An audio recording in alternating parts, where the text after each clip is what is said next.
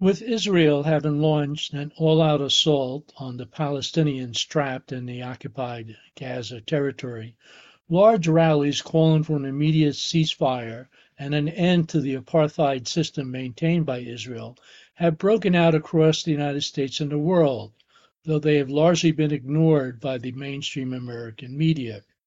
While most condemn the killing of civilians by any party, whether Hamas or Israel, they also say that the treatment of Gaza as an open-air prison or concentration camp by Israel must end, along with the role of the United States in allowing such war crimes to continue. The United States has repeatedly blocked UN resolutions for a ceasefire. A number of rallies have taken place in the Capital District, including one on Sunday by the local Muslim community.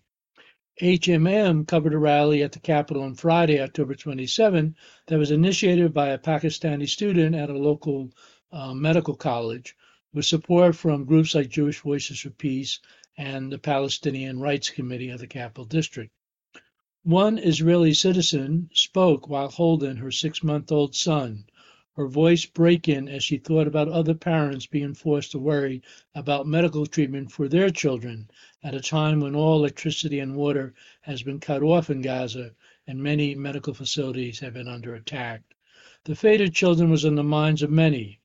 We hear from 3 speakers: Kainat Akhtar, the Pakistani student who initiated the event, Tom Ellis of the Palestinian Rights Committee, and Samira Sangare of Saratoga Black Lives Matter.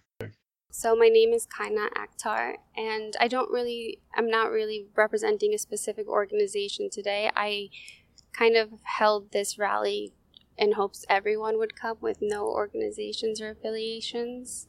And I wanted to hold this rally because when I was 4 years old and I moved to America, it was 3 months before 9/11.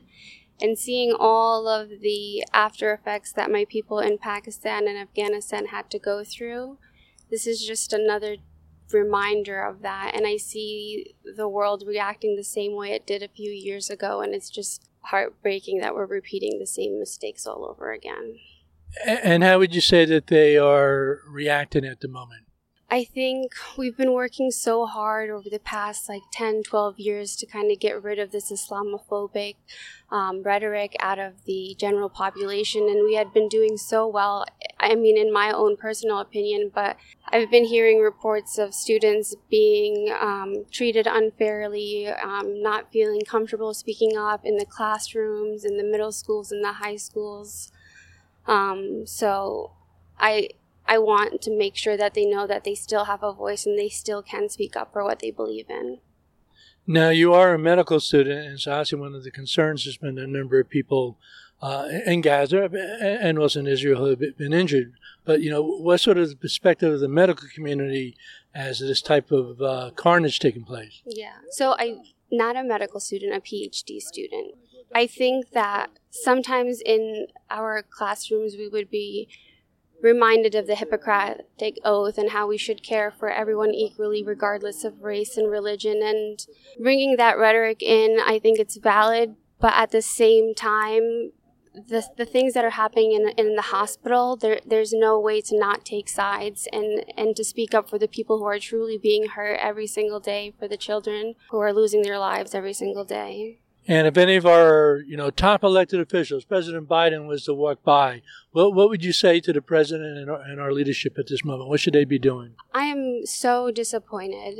To be honest, I really do want to speak to Governor Kathy specifically, because when she became governor, I felt so mixed emotions were everywhere, because she was one of the first women governors that we have. And just to see her failing so badly, not having that compassion, it's so sad.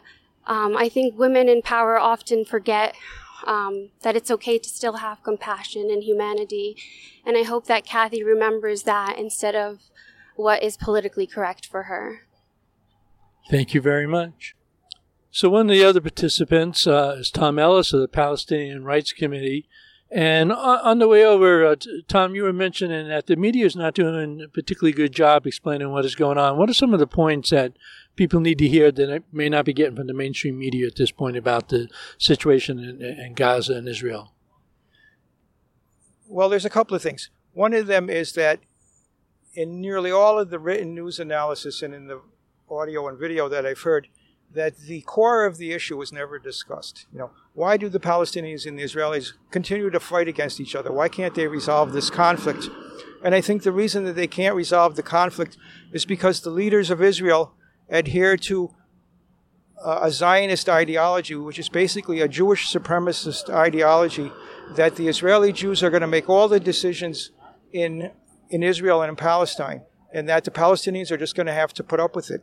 And that mindset also justifies the ethnic cleansing that's been going on for 75 years, and the massacres and the pogroms and the house demolitions that's occurring now.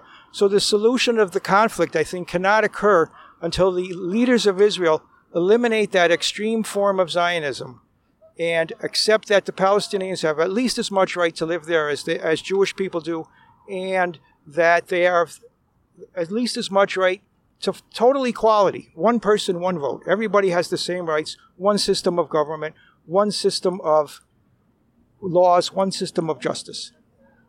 Now, it has been remarkable in many ways that the amount of support on the streets for Palestinian rights here in the United States, but that is not at all translated into any changes in positions of the political leadership, starting with President Biden, but certainly here in New York across the board.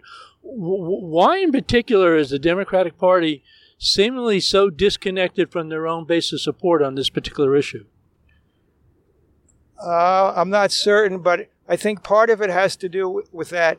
For decades, the leaders of Israel and some American Jewish leaders and a lot of American politicians have demonized the Palestinians, calling them terrorists and animals. And when you demonize people, you don't really see their humanity. And demonizing people leads to pogroms and murders and assassinations and to the genocide. And, Jewish people should know that better than anybody because they've been subjected to horrific slurs for 2,000 years. And it culminated in the Holocaust 80 years ago. So I think that if the American politicians could get away from that language or stop calling Palestinians terrorists and animals and start thinking of them as real people who have real rights, then maybe they wouldn't be so willing to finance and support the killing of them. Thank you, Tom Ellis, Palestinian Rights Committee.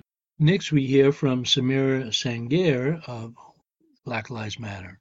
But the fact is that I and Saratoga BLM and all black movements fight for the liberation of oppressed people. And this is, in my opinion, this is not a war, right? This is a genocide. This is a one-sided fight. I'm happy that we mentioned the West Bank and how Hamas is not even in the West Bank. And I'm not going to forget the years and decades of ethnic cleansing, the bombings on Eid every single year.